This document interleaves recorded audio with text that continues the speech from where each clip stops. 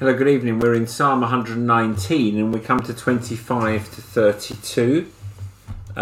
3 points: give me life, strengthen me in sorrow, enlarge my heart. And we're looking at the fourth section of this alphabetical psalm, working its way through the letters of the Hebrew alphabet. Each of the stanzas of each of the sections start with that particular letter of the Hebrew alphabet that provides the alliteration for that particular section. Tonight it is Doleth, the Hebrew letter Daleth, and it is a passage that teaches us much about the Christian life. Just looking at the parallels in the language in these passages, it is hard to do it justice. There are so many intricate connections. But we do see, as we look at the passage, that the psalmist is in trouble again. If you look at the very first line that we read tonight, my soul clings to the dust, indicating that the psalmist is in a life-threatening situation. If you go down to verse 28, my soul melts away for sorrow. In verse 29, put false ways far from me. The psalmist may be in a life-threatening situation, but he's burdened, sorrowful and grieving. He isn't sure if he can carry on. He's surrounded by false ways. Probably there is slander against him. Falsehood by wicked men who want to bring him down. But he's lifting up his soul to the Lord in his time of trouble. But it is interesting how even in Christians, when we're in times of trouble, trouble does not come alone. When we're victims of unjust trouble in our experience, oftentimes the thing that presses us hardest is our own sin. When something is happening in our experience, in our circumstance, that we're not responsible for, that we have not done anything to cause, the way we respond to it, the way we reflect on our own lives, our sin begins to weigh us down, even as we try and engage with the trouble in our circumstance or experience. That is true of all the soul troubles of all believers. And it's often in those times of trouble we sense a loss of communion with God. Have you ever gotten to the point where you just couldn't pray? You just couldn't, the words wouldn't come out of your mouth. You've known what it is to be close to God, but now you feel so very far away. And the trouble is not your responsibility, but the fact that you feel far away from God weighs on you like a millstone around your neck. Well, the psalmist may be in a situation just like this, and nothing is harder for a believer to endure. The very communion that we once had with God now deepens our grief in the times of trouble because we feel distant. So what does the psalmist do in that setting? He lifts up his soul to God. And I love, again, what William Plumer says about this passage. Whatever we do, whatever our state may be, let us deal candidly with God and declare to him our whole case. So the psalmist is very candid, very honest. He says to the Lord, my soul is clinging to the dust. I feel like I'm almost dead. My soul is melting away to the point of dissolving. The psalmist spreads it out before the Lord, and he tells the Lord exactly what is going on in his own heart. Not because the Lord needs to be informed, you understand. The Lord already knows the state of his soul, but because he needs to be honest with the Lord. He needs to open up before the Lord. And I love what William Plumer goes on to say about that. If we are sad, the Lord can cheer us. If we're in the dark, the Lord can give us light. If we have no strength, he can strengthen us. If our wants are many, he can supply them. If we are shut up and cannot come forth, he can enlarge us. Whatever is our case, let us state it all. Even as Hezekiah spread his letter before the Lord, let us state it all to the Lord. And that is what the psalmist is doing here tonight, opening up his heart, spreading it out before the Lord, and is saying, Lord, I'm clinging to the dust, my soul is dissolving, help me. And in the course of that, he manages to teach us two very important things about the Christian life. And I want to look at those together tonight. Psalm 119, verse 25, and you'll see that it starts with Daleth. My soul clings to the dust. Give me life according to your word. When I told of my ways, you answered me. Teach me your statutes. Make me understand the way of your precepts. And I will meditate on your wondrous works. My soul melts away for sorrow. strengthen me according to your word.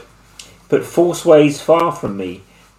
Graciously teach me your law. I have chosen the way of faithfulness. I set your rules before me. I cling to your testimonies, O Lord. Let me not be put to shame. I will run in the way of your commandments when you enlarge my heart. May the Lord bless the reading of his holy and inerrant word.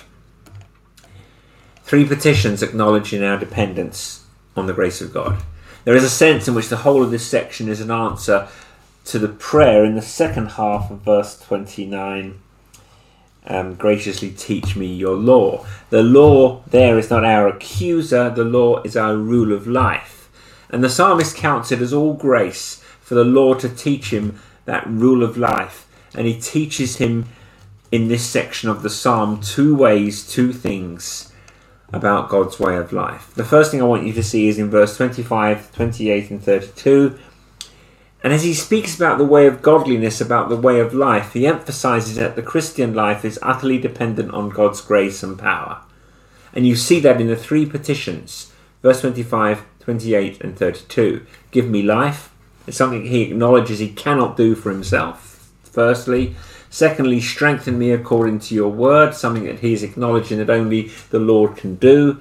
And enlarge my heart, thirdly. And I want you to look at those 3 petitions with me for a few moments. They emphasize the necessity of God's grace and power if we're going to walk the Christian life, if we're going to walk in the way of godliness, in the way of righteousness. So first of all, give me life. Verse 25, my soul clings to the dust. Give me life according to your word. The psalmist looks to the Lord in this life-threatening situation of trouble, and he cries out to God to give him life. Have you ever been at the point that you just couldn't go on? And the one who raised you from the dead of sin to the life of righteousness, the one who caused you to be born again, the one who called you out of darkness into his marvellous light. Do you remember those first days of walking with him? And it was like you were breathing real air for the very first time in your life. The world was alive to his presence. The one who raised you to newness of life, the one who gave you new birth, can answer that prayer when you're crying out to him in the midst of your wilderness. If he could give you new life then, he can give you new life again. And the psalmist is saying, my soul is clinging to the dust, O Lord. You get the image. Adam was created out of the dust of the earth. We've been looking at that. And dust was so often associated in the Old Testament with Sheol, the place of the dead. And the point is that only God can give life from death. He does it when he saves us, when he converts us, when we are born again. He brings life from death. We do not save ourselves because we're dead in our trespasses and sins. He gives us new life. And the God who gives us new life can give us life in the midst of our wilderness when our souls are clinging to the dust. So the psalmist simply asks, Lord, give me life. If God has raised us from the death of sin through Jesus Christ, we may hope that he can renew life to us, no matter how close we think we are to the end. The psalmist says, give me life according to your word. And it's one of 2 times in which he says this same phrase, the other being verse 28, my soul melts away for sorrow, strengthen me according to your word. And what does that mean? In the word, God makes promises to you. He makes promises to his children. And one of the promises he makes is that you are in his hand and you are under his protection and nothing can touch you apart from his will. And that is absolutely essential to believe when you're crying out with the prayer, Lord, my soul clings to the dust. To affirm the life of the faithful is in God's hand and under his protection is absolutely essential to your comfort and to you being strengthened. That is when we lift up this petition, give me life. We must reckon with the promises of God's word. I love what John Calvin says about this. Apart from God's word, God's power would afford us little comfort. If God made these promises to you in his word, even his power would not afford us little comfort, but he has made us promises to us in his word. And therefore, when our soul clings to the dust and we cry, give me life, we do so according to the promises of his word, and we may expect blessing. Give me life. Secondly, The second petition, verse 28, strengthen me in sorrow. We just read it a couple of seconds ago. My soul melts away for sorrow. Strengthen me according to your word. The psalmist here is so disconsolate, so discouraged. He feels as if his soul is dissolving in sorrow. I wonder if the very language of melting away or dissolving is a picture of tears. Have you ever felt like that the tears will not stop and you just feel that you'll be a puddle eventually? Well, remember the story of Elijah. If you flick over to 1 Kings 19, I included it in the notes for this evening. Elijah wanted there to be a nationwide revival wherein the Baals were rejected and the one true God of Israel was worshipped. But even after his great contests with the false prophets of Baal on Mount Carmel, and even after their defeat, Elijah was in a situation of despair. And after he defeats the prophets of Baal on Mount Carmel in 1 Kings 19, he literally outruns a chariot back to Jezreel. Now, Jezreel was the capital of the northern kingdom at that time. And it indicates that Elijah thought that because of the miraculous deliverance that God has given, not only in the defeat of the prophets of Baal with fire from heaven, consuming the altar, and the prophets of Baal being slaughtered, and the rain coming on the land at the prayers of God's prophet, that he expected there to be a response all over the nation wherein everyone turned back to God. So he went to the capital to wait for that to happen. It would be a little like us, I guess, praying and praying and praying for a nationwide revival to break out in our country and going to London so we could be there when the ripple effect started. But when he gets to Jezreel, he's met with a messenger with a message from Jezebel saying, you're going to be dead this time tomorrow. And it plunges him into discouragement. His soul is so filled with sorrow that it almost melts away. And Elijah begins to run. Well, look at the passage. I included it in the notes I sent out. 1 Corinthians 19, 4-8. But he himself went a day's journey into the wilderness and came and sat down under a broom tree. And he asked that he might die, saying, it is enough now, O Lord, take away my life, for I am no better than my fathers. And he lay down and slept under a broom tree. And behold, an angel touched him and said to him, arise and eat. And he looked, and behold, there was at his head a cake baked on hot stones and a jar of water. And he ate and drank and lay down again. And the angel of the Lord came again a second time and touched him and said, arise and eat, for the journey is too great for you. He arose and ate and drank and went into the and in the strength of that food went 40 days, 40 nights to Horeb, the mount of God. And it is an amazing picture. He's in the wilderness and he does not have anything left in him. He lies down under a broom tree in the wilderness. He just wants to die. He doesn't have any provisions. He has left his servant behind. He fully expects to die in the wilderness. And what does the Lord do? The Lord sends him an angel to cook him a hot breakfast and wakes him up and says, Elijah, eat. And by the way, here's some cool, refreshing water to go along with the food. But he's still weak and he goes right back to sleep again. And the angel of the Lord wakes him up a second time and he gets a second breakfast. And there is the picture of the answer to the psalmist's prayer in 119, Psalm 119, my soul melts away for sorrow, strengthen me according to your word. The psalmist does not have anything to offer. Elijah does not have anything to offer. But the Lord had something to offer to Elijah and to the psalmist, and he strengthened them. Please remember that picture. When you cry that desperate prayer to God, Lord, strengthen me. Remember how God strengthened Elijah when he had nothing left in him. He just wanted to lay down and die, and the Lord fed him. The Lord provided for him. The Lord sustained him. And third petition is in verse 32, enlarge my heart.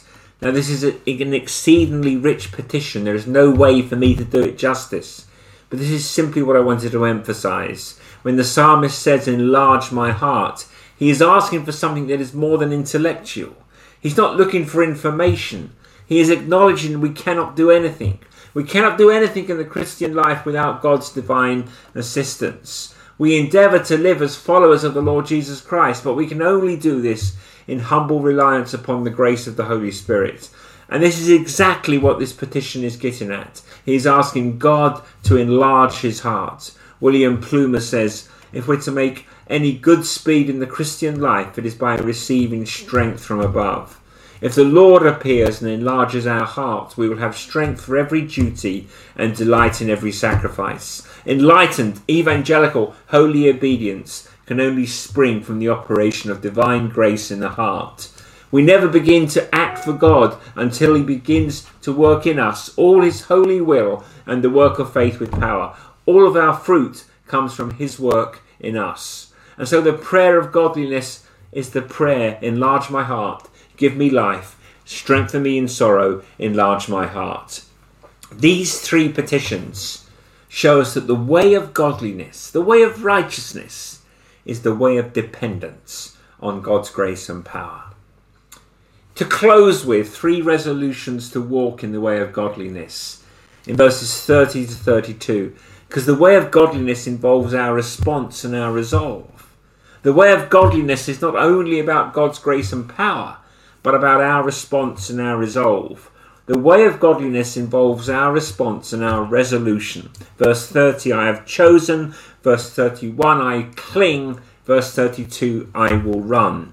First of all, I have chosen. We're reminded that one of our responses to God's work in us in the way of godliness is to choose God and his word. Have you ever known someone who had set before them 2 ways and they knew that the choice that was right, that they ought to make, was God and his word, and they did not choose it, they could not choose it? I've known such people. And of course these people are recorded in God's word. The rich young ruler whom the Lord loved and looked at and set before him the way of life, and the rich young ruler rejected it because he loved money. But I want to take you to Hebrews 11. You had that in your notes. Hebrews 11 and verse 24 and 25. By faith, Moses, when he was grown up, refused to be called the son of Pharaoh's daughter, choosing rather to be mistreated with the people of God rather than to enjoy the fleeting pleasures of sin. There it is. Our response to God's grace requires us this day to choose whom we will serve. God and his word, or the fleeting pleasures of sin. Secondly, I will cling. The second response, I cling to your testimonies. Now this is another one of those interesting verbal similarities in the psalm. How did the psalm begin? My soul clings to the dust. But here the psalmist resolves, I will cling to your testimonies. It's the picture of hanging on for dear life to the word of God. My soul was clinging to the dust, now I'm clinging to your word. There was an interesting passage in Acts where the believers have come to faith, people have been converted, they're now believers, they've come to faith in Christ, and the church in Jerusalem finds out about them and they send Barnabas to encourage them. Acts 11:23. When he came and he saw the grace of God, he was glad and exhorted them all to remain faithful to the Lord with steadfast purpose. He exhorted them to remain faithful, to cling tight, to hold fast to the Lord. The King James translates that passage, that verse, who when he came and had seen the grace of God was glad and exhorted them all, that with purpose of heart they would cleave unto the Lord. The same language used in a marriage ceremony. That God has appointed a man will leave his father and mother and cleave unto his wife. Remain faithful to her. Be loyal to her. Cleave to her. The psalmist says, I'm clinging to your word. He has chosen to walk in the way of the Lord, not in the way of the pleasures, the fleeting pleasures of this life, and now he is clinging to God and his word. His response to God's grace in the way of godliness. And finally, I will run. Verse 32, I have chosen, I cling, I will run in the way of your commandments. Running is a picture of the Christian life. Paul picks it up in Philippians 3. Verse 12, not that I have already obtained this or am already perfect, but I press on to make it my own, because Christ Jesus has made me his own. Brothers, I do not consider that I have made it my own, but one thing I do, forgetting what lies behind and straining forward to what lies ahead, I press on toward the goal for the prize of the upward call of God in Christ Jesus. Paul is working out for you what the psalmist is resolving when he says, I will run in the way of God and his word. I'm pressing toward the prize. I've chosen the Lord, not the fleeting pleasures of sin. I'm clinging to his word. I'm not doing it my way. I'm clinging to his word and I'm pressing on. I'm running the way of God's commandments, and my aim is the goal of the upward call. That is the response and the resolution of the believer to the grace of God, to the power of God in the way of godliness. And this psalm, in the midst of trouble and sorrow, teaches us the way of godliness. We're dependent on God's power, God's grace, and God's grace and power at work in us. It calls for a response and a resolution. May you be encouraged by these few thoughts from Psalm 119. God bless you. See you on Sunday.